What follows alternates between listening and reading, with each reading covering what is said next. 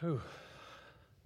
That is a great gift, John. And guys, thank you. That's a great gift for me personally, to be able to worship in preparation to teaching. Those of you who are in positions of leadership, you know what a huge gift it is to have people who take care of things and you don't even have to think about it. You can just engage in it, and that's certainly worship with this team. So again, thank you. I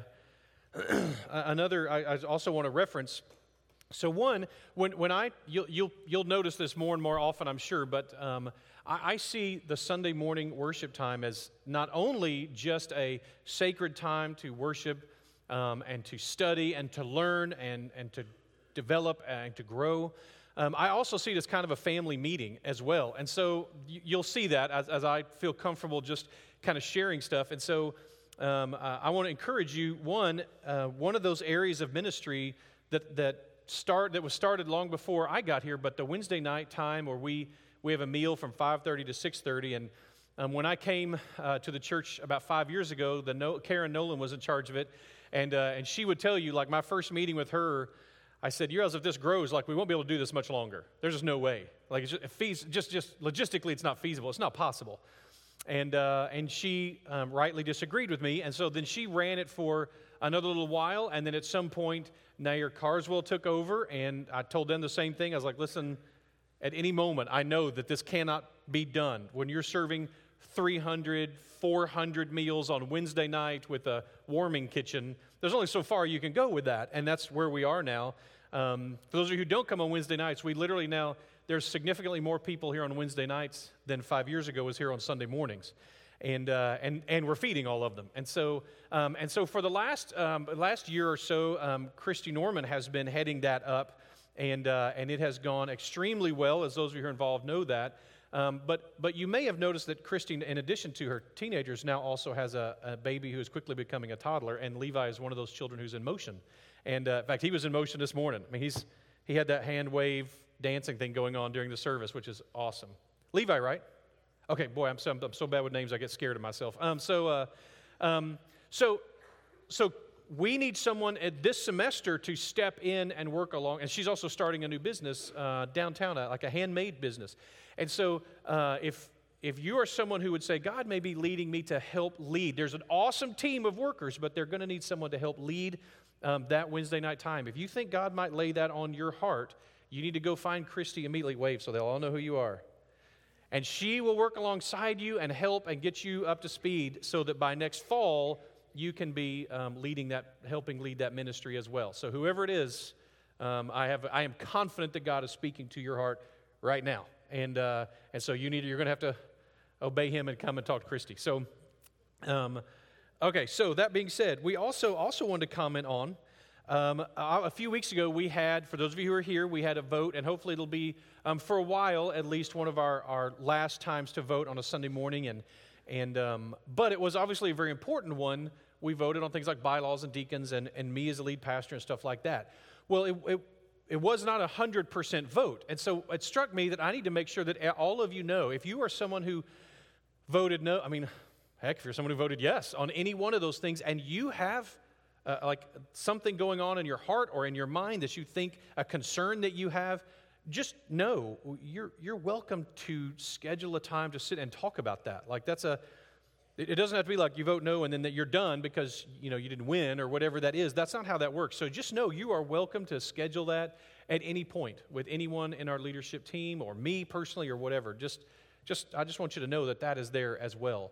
No one's going to hunt you down. Obviously, we don't even know from that last vote who voted what, but no one's going to hunt you down or contact you. But if you want to do that, you are welcome to do that at any point.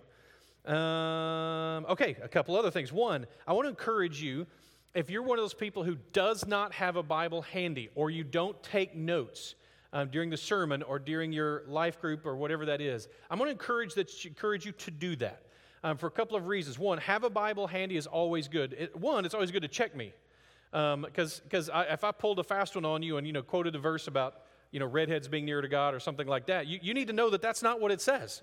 And so you need to be able to jump on that and you're like, "Hey, wait a minute, that's the wrong." And so that's one. That's totally appropriate in Christianity, by the way. We trust Scripture only. And so to the degree that it is interpreted correctly or discussed correctly up here, it's valuable. But so that's one. You want to be able to take notes. It allows you to engage. It allows you to go back and remember all that kind of stuff. That's all good. But honestly, one major one is you never know when God is going to call you to teach. You might think, well, I know He's not going to call me to teach. Everyone thinks that until He does. And so you need to be prepared. Let me encourage you. When I was 19 and with almost no notice, my Baptist student ministry director, when I sat down with him on a bus coming from a retreat, I said, I really think God might someday call me to do youth ministry. And he was like, you can start Sunday. I was like, wait, what? I'm 19. He's like, right. And there's a church, First Baptist in Crockett, Texas, wants someone Sunday. So you think you could be there Sunday? I mean, no interview, no nothing. It was just show up Sunday morning, and you're now the youth pastor. And so that's what I did. I had a kid in the youth group who was 19, by the way. Same age that's when I grew facial hair, so you could tell me from the kids.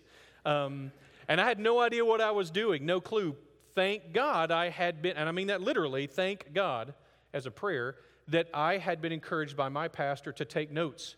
And for the last about 2 years, I had notes from the sermons, and you better believe those youth got pretty much identically those sermons for the first couple of years coming from me. So I will encourage you to be taking notes for a lot of different reasons. And to have a Bible handy, whether it's on your phone or whatever, you can flip or you can scroll or whatever it is that you want to do to the passages we're looking at. I encourage it. And finally, I want to let you know, we start on next Sunday, we are starting a capital campaign. Now, if you've been in church very long, for you, the phrase capital campaign may be filed alongside root canal.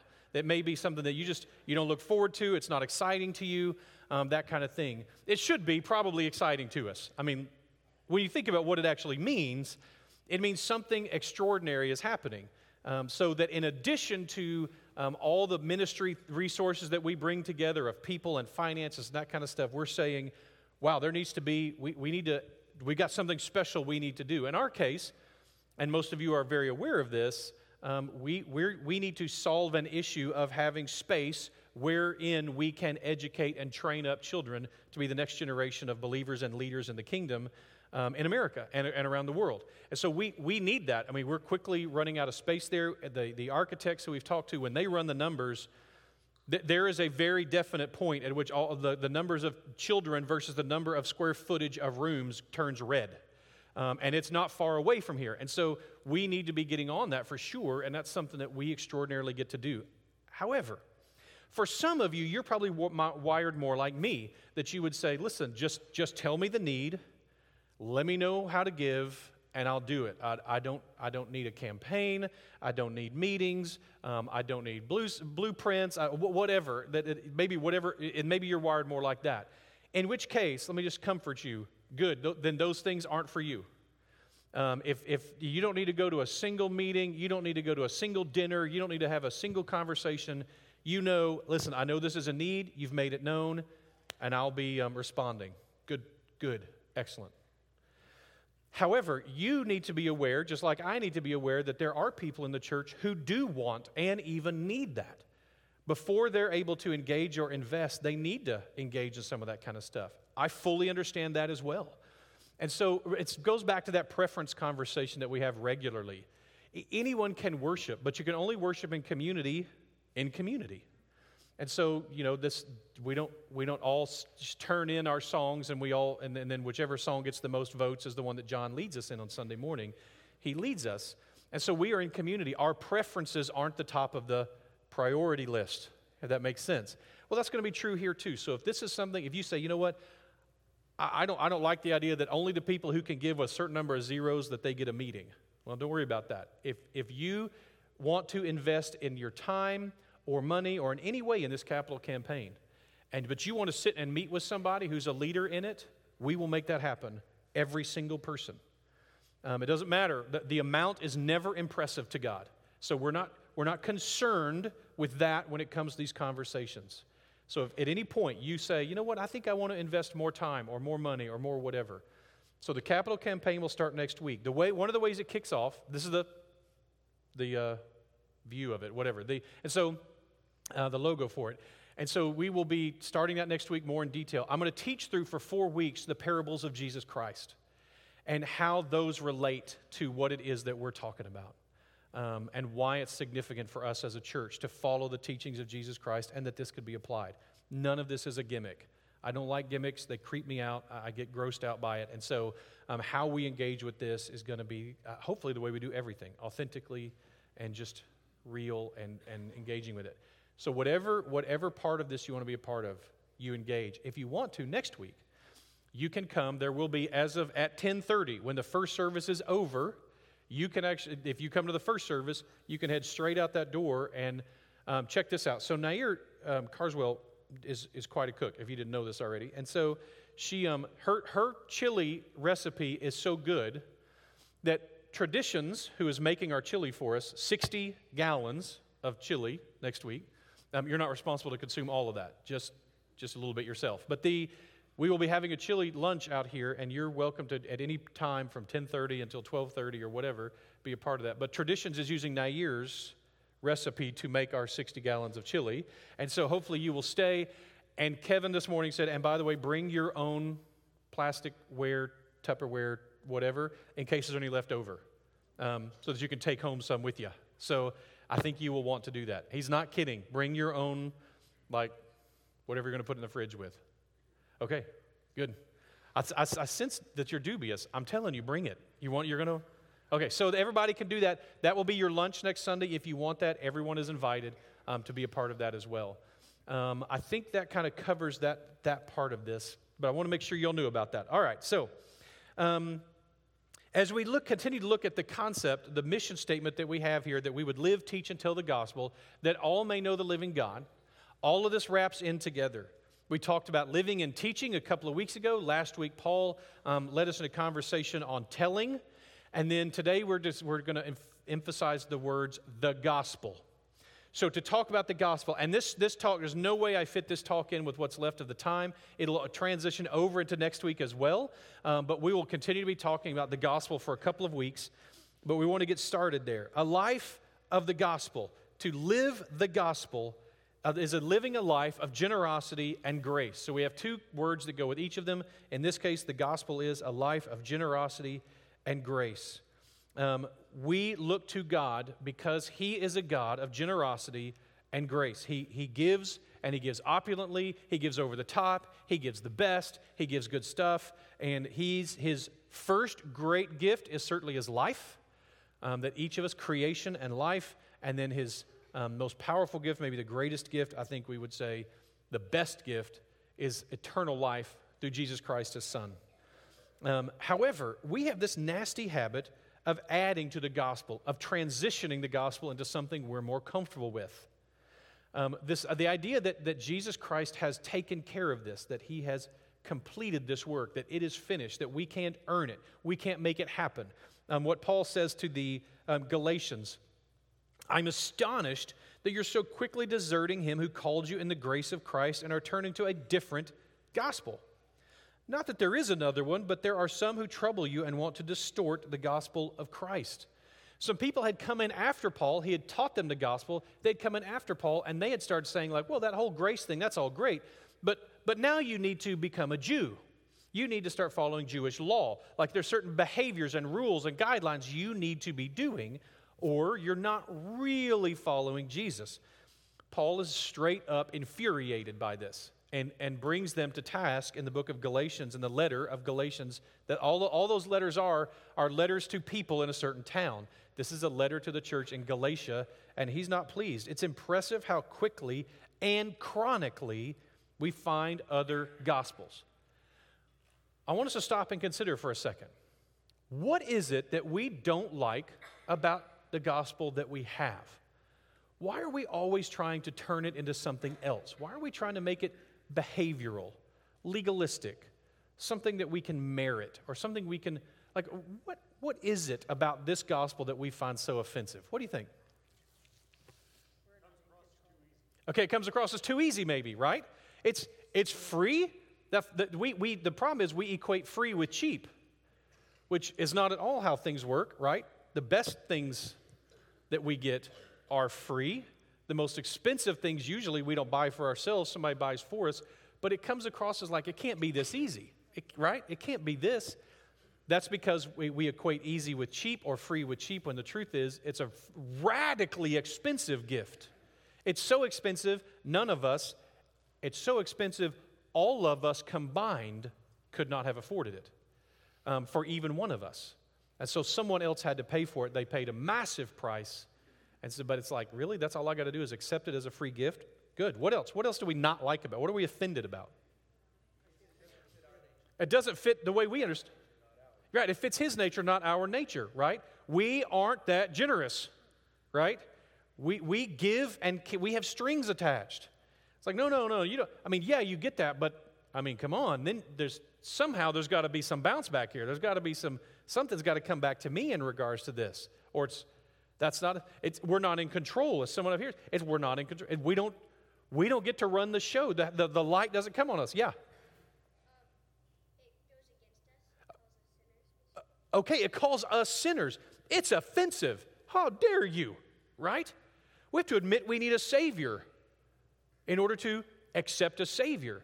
Well, most of us think we're pretty good on our own, right? It's delusional, but we think that. We think, hey, I'm doing pretty good, right? It's why pride is that sin that's easy to confess.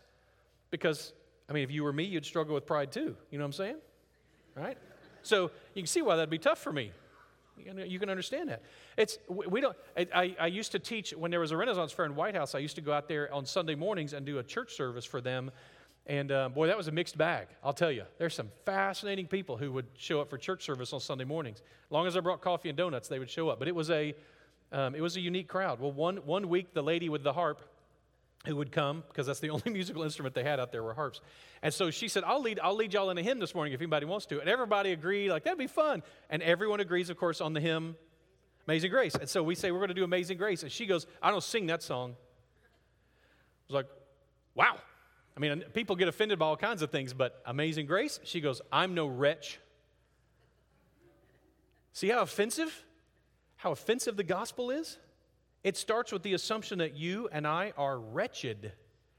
That what we're bringing as a gift is worse than bringing nothing. Literally, if we brought nothing, it would be preferable to what we bring. And yet he says, I will accept that as righteousness. It's an amazing picture. Yeah, it's offensive to us, and rightfully so. It is offensive to us. We're presented as sheep. And not just any sheep, lost sheep. Sheep are dumb. And the sheep that wander away are the dumbest. And that's us. It's impressive how quickly we do this. We confuse the application of salvation with the means of salvation. As long as we don't drink, dance, chew, or date girls who do, that'll get us saved somehow, right? As long as we don't do bad stuff, somehow that's going to save us, as if that's how that worked. We think that because someone is financially successful, they must be saved. We think because we make these mistakes constantly. And I want you to hear, if you have ever, in as clear a conscience as we as a race can manufacture, which is not much, but if you've ever in clear conscience accepted the free gift of the grace of Jesus Christ, then you're saved. Jesus Christ has stamped you with the seal of His Holy Spirit. That's the gospel, and nothing else is. And anything we add to that gospel only detracts from it. That's not how it works. He is raised from the dead for you and for me. That is the gospel. Jesus Christ is the gospel. The gospel is Jesus Christ, the person who did all this stuff. We can have confidence in no other good news, not to save us. We can't fix this with our own merit. It is amazing to me how many versions of Christianity slide and slip back into this idea of merit. They slip back into this idea of works. Well, yeah, God did an important part of it, but then I've got to do the rest. Oh, yeah, God took care of this part of it. I get that, but now I've got to maintain that. I've got to somehow hold on to that. I've got to be the one who grits that out the rest of my life. It still ends up being about us. We are the one in the spotlight, and we never are when it comes to the gospel. The spotlight will never shine on us. And yes, that's offensive. Now, what we then get to do is we can join in. Listen to how Paul continues. Even if we or an angel from heaven would preach a different gospel to you, contrary to the one we preached, let him be accursed. We've said it before, and I'm saying it again. In other words, get this through your heads. If anyone is preaching to you a gospel than the one you received, let him be accursed. If it's different than the one that I gave you, Paul says, they're cursed. 4, am I now seeking the approval of men or God? Am I trying to please man? If I were trying to please man, I would not be a servant of Christ, for I would have you know, brothers, that the gospel that was preached to me is no man's gospel. It isn't. Like we said, it's not our nature to create a gospel like this. That's not in man's nature. I teach every few years, I teach through a series on the world religions. That is what sets Christianity, the teachings of Jesus Christ at least, the teachings of Jesus Christ apart from all the other world religions. It is grace. It is that it is a gift. And grace is not redefined in a new way just to make it works again. And it's amazing how often that happens. That you sit down with someone, they show up at your house, and you talk with them about it, and they tell you, oh no, we believe in grace. And you say, okay, well tell me about then grace. Tell me about the grace of the afterlife. And they start describing a graduated afterlife all the way from the top to the bottom, and how you live determines where you hit along this. And you go, then that's not grace. My friend, it's not. You've just defined grace as merit. And you can't define, that's the opposite of one another. It's a free gift, you just have to do some work for it. Right. That's like free shipping and handling only, right? I had to tell my kids over and over again, that means it's not free. That's what that means. It doesn't cost $40 to ship that, I promise. It's free except for the part that you pay. There are no magic words. It is a condition of the heart as we relate, and relationships are messy because we're humans. The relationship we have, we would love for there to be a check these list, follow these pillars, do these 5 things, follow these 10 circles, whatever it is, and we would love for there to be an easy organization to it, but the truth is it's messy, it's a relationship, it is about placing our confidence in the person of Jesus Christ to save us, knowing we cannot do it, and neither can anybody else. If under those understanding and you call upon the name of the Lord, you will be saved. It's a done deal. As Jesus said from the cross, it is finished. There's no more work to be done except to believe. And that's not work. Paul says to the Romans, for I'm not ashamed of the gospel.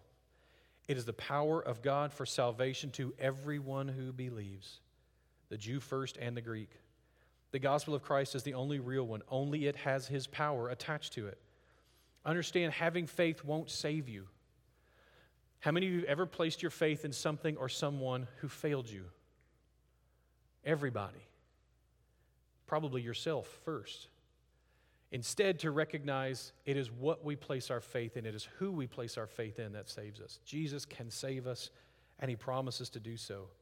Notice the pieces. The gospel. I'm not ashamed of the gospel. This is the truth of the good news. It is what brings us hope when we have no other thing to hope in. And you will have times in your life when you have nothing else to hope in. The reason that's okay is because we have him to hope in. Everything else is promised to fail us, guaranteed to fail us. He doesn't fail, even when we think he does.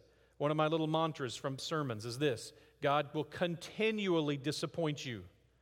He just won't ever fail you. Our disappointment is about us. Of course we're disappointed all the time. He doesn't fail. We are just disappointed. That's how that works. God's power, only he saves. You and I lack the power to save ourselves or anyone else. And belief, the faith, the trust, the reliance in his gospel and on his power. Now, once we are saved, of course there's supposed to be a difference in our lives. As Paul says to the Philippians, to the church in Philippi, another one of his letters, only let your manner of life be worthy of the gospel of Christ. So it should be lived out. Our life should look like we are saved. It should look like we know the gospel. I'll keep going. So that whether I come and see you or I'm absent, I may hear of you that you are standing firm in one spirit. By the way, if you didn't know this already, I mentioned a second ago, these are just letters. They are letters from the Apostle Paul to the Christians in a certain town. Doesn't it read? That reads like a letter. Whether I come to see you or I'm absent. That's what he's saying. I hope to come visit you guys, but I may not get to. Regardless, so understand these as letters and they'll make a whole lot more sense to you. I may hear that you are standing firm in one spirit and one mind, striving side by side for the faith of the gospel. Boy, that phrase, this would be another one of those great like church, like a billboard sign in front of every church that we remember every time. This is what it's supposed to look like. Standing firm in the spirit, one mind, striving side by side for the faith of the gospel. That is why we can disagree about all kinds of stuff. You may or may not like the carpet, or you may or may not like the chairs, or the whatever it is. That's totally fine. What matters, we're not required to strive side by side as far as when it comes to the carpet color. But we are required by the gospel to strive side by side for the faith of the gospel. We are always unified in this, always. Not frightened of anything from our opponents. It is a clear sign to them of their destruction, but of your salvation, and that from God. Do we model this? Do people see this? I am convinced that what I'm about to tell you is only going to become more so over the next generations. It has proven true of the last generation and is proving true of this generation. Lukewarm families are losing their children from the gospel. Now, it doesn't mean that if they put their faith in Christ, they're sealed. That's done. But they are losing faith as far as being servants in the gospel. If our children don't see us being transformed by the power of the gospel, if they don't see our character flaws being worn away by the power of His gospel, if they don't see us growing in our faith, sacrificing of all aspects of our life, if they don't see that in us, then maybe rightfully so, they are leaving the faith of their fathers. Now, hopefully they will rediscover the truth of Jesus Christ at some point. But that is something we have got to be living out. We are seeing it, I'm telling you, we see it at the counseling office, we see it here at the church of now a generation of us who maybe your parents claim that, man, they looked good at church, but the way they lived out their life at home was anything but a life worthy of the gospel. And it is now an act of will for you to come back rather than a natural progression of what God did in their lives. Let's make sure we don't make that same mistake, that God is seeing in our lives that transformation, that we mess up and we make huge mistakes and we have bad weeks and we sometimes lose our temper and we get frustrated and whatever, but they see the gospel working in our lives so that we are quick to seek forgiveness. And the same thing with our friends, our neighbors. That gospel lived out is what makes the difference. That's what impresses people, is not just our words, but the gospel lived out. Do our coworkers see this? Do those who work with us see this? Do those who minister alongside us, especially in our homes?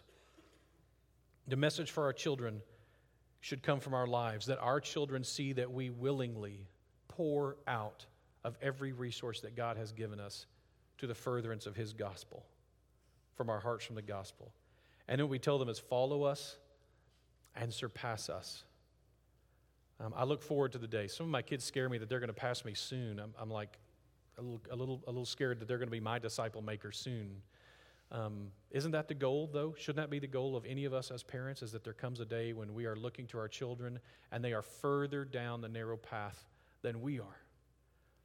That should be an amazing time, but we shouldn't make it so easy on them to surpass us. That should be a hard thing. That should be a challenge for them. Oh, so I get to explain this in an exciting way right now. So, all of us start individually.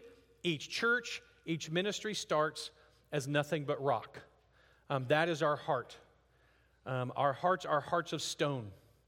Our lives are flinty. It doesn't just mean angry or edgy. It can mean helpless and hopeless. It can mean cold and scared. It can all of that kind of stuff. I don't know where you were before you met Christ. I don't know where you are if you haven't met Him yet. But that's the heart is a heart of stone. What's inside of us feels that way. And it's kind of like the desperate needs. When we look at the people who were in the desert with Moses. So this is God speaking to the children of Israel through Moses. Behold, I will stand before you there at the rock at Horeb.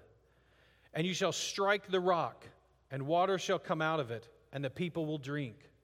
Now here's what's interesting. God doesn't do this. God's not excited about where the Hebrew people are right now. They're whining and complaining. once again, they've run out of some resource and they have totally forgotten that God is taking care of them. Kind of like we do all the time, is that we absolutely forget that all the time, is that God is watching out for us. After the first sermon, Doug Foreman shared with me about his daughter who was recently had a change in her ministry, and it was looking like she was kind of stuck and wasn't going to, and then so she prayed, and a few days later she gets word of that God has provided in ways that surpass anything she would have even hoped of, known to even ask for, and to take her back to Romania to take care of orphans there. And so there's a sense in which God has got us even when we are in despair or concerned, or even when we're whining. So the people were whining. Moses did so, and in the sight of the elders of Israel, and he called the name of the place Massah and Meribah. This sounds cute, like he calls it Massah and Meribah, except for you to know that Horeb means desolate, was where they were. Massah means to test, and Meribah means to squabble. He named these places after the Hebrew people's misbehavior. He names it after them, and yet God provides. Water from the rock. They asked the Lord, is the Lord among us or not? That's what they asked. Can we trust him? It doesn't seem like we can. I mean, yeah, sure, the 10 plagues of Egypt. Yeah, sure, he parted the Red Sea or the Sea of Reeds or whatever it was. Oh, yeah, sure, he shows up every day as a pillar of smoke and every night as a pillar of fire. But what's he done lately? Right? That's us. How's he going to take care of this thing? I don't see it. He took care of that stuff, but I don't think he can take care of this, and yet he does. And at some point, through God's power, the water enters us. Something changes inside of us.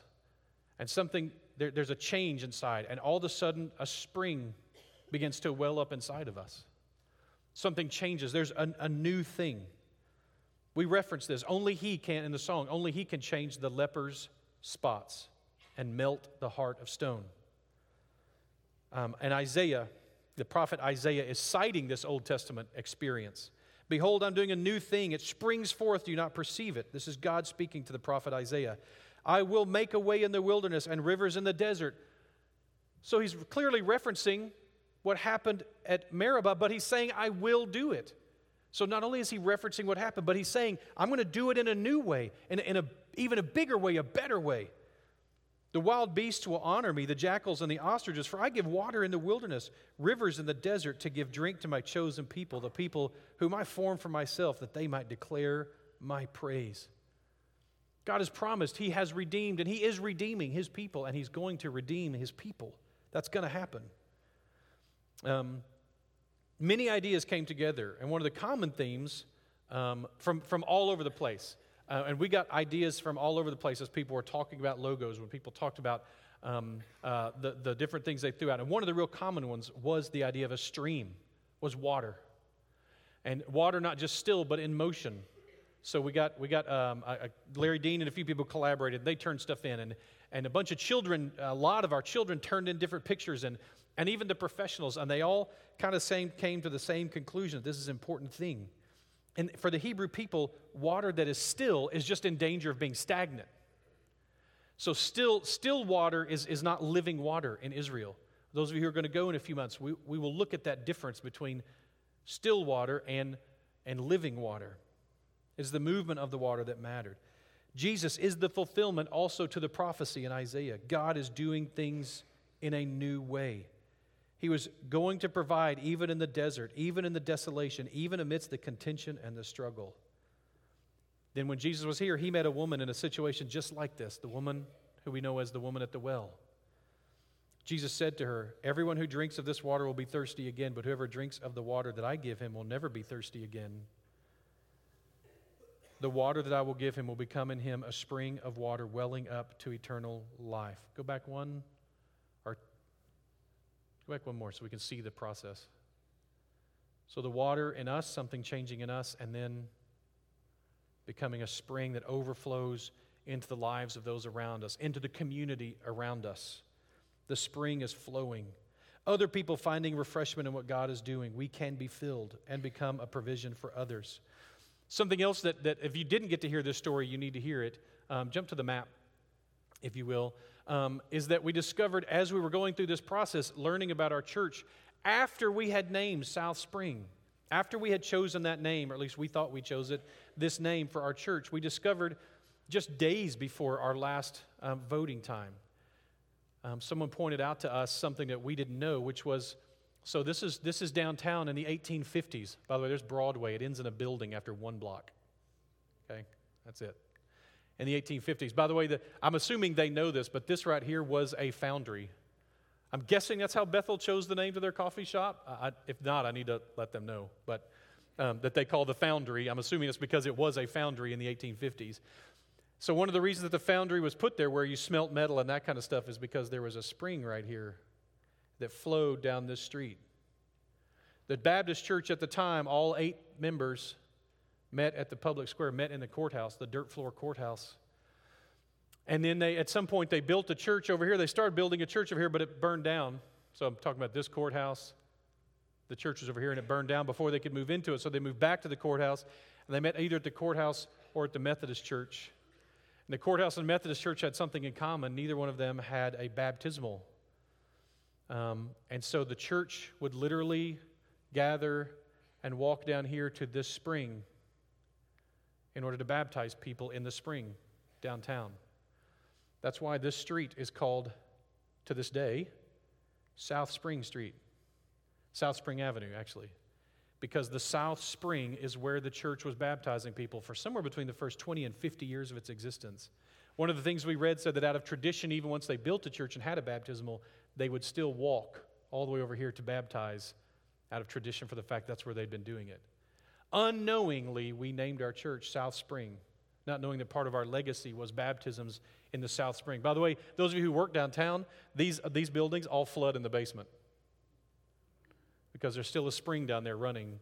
I was going to try to figure out if there's a way to break through somewhere. We got to buy one of those buildings and break through and get a baptismal there or something. That'd be pretty cool.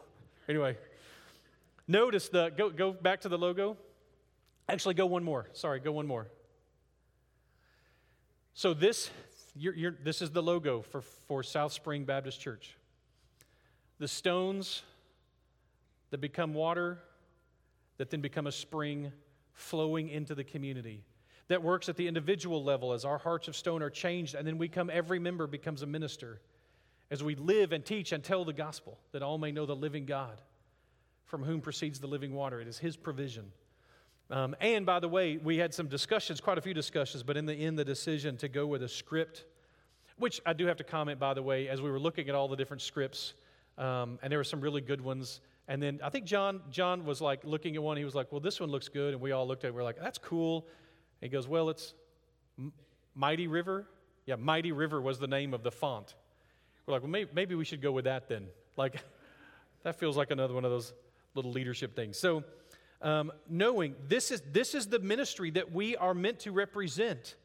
This is the ministry of the gospel in us, that it has so filled us that it overflows. Week after week, we're going to continue to be praying as long as we have people to pray for who are going to minister in a new place and in a new way. In a minute, we'll be praying for the Evelins who are going to Guatemala. That their life has filled up, the spring of the gospel has filled up in them, and it now overflows.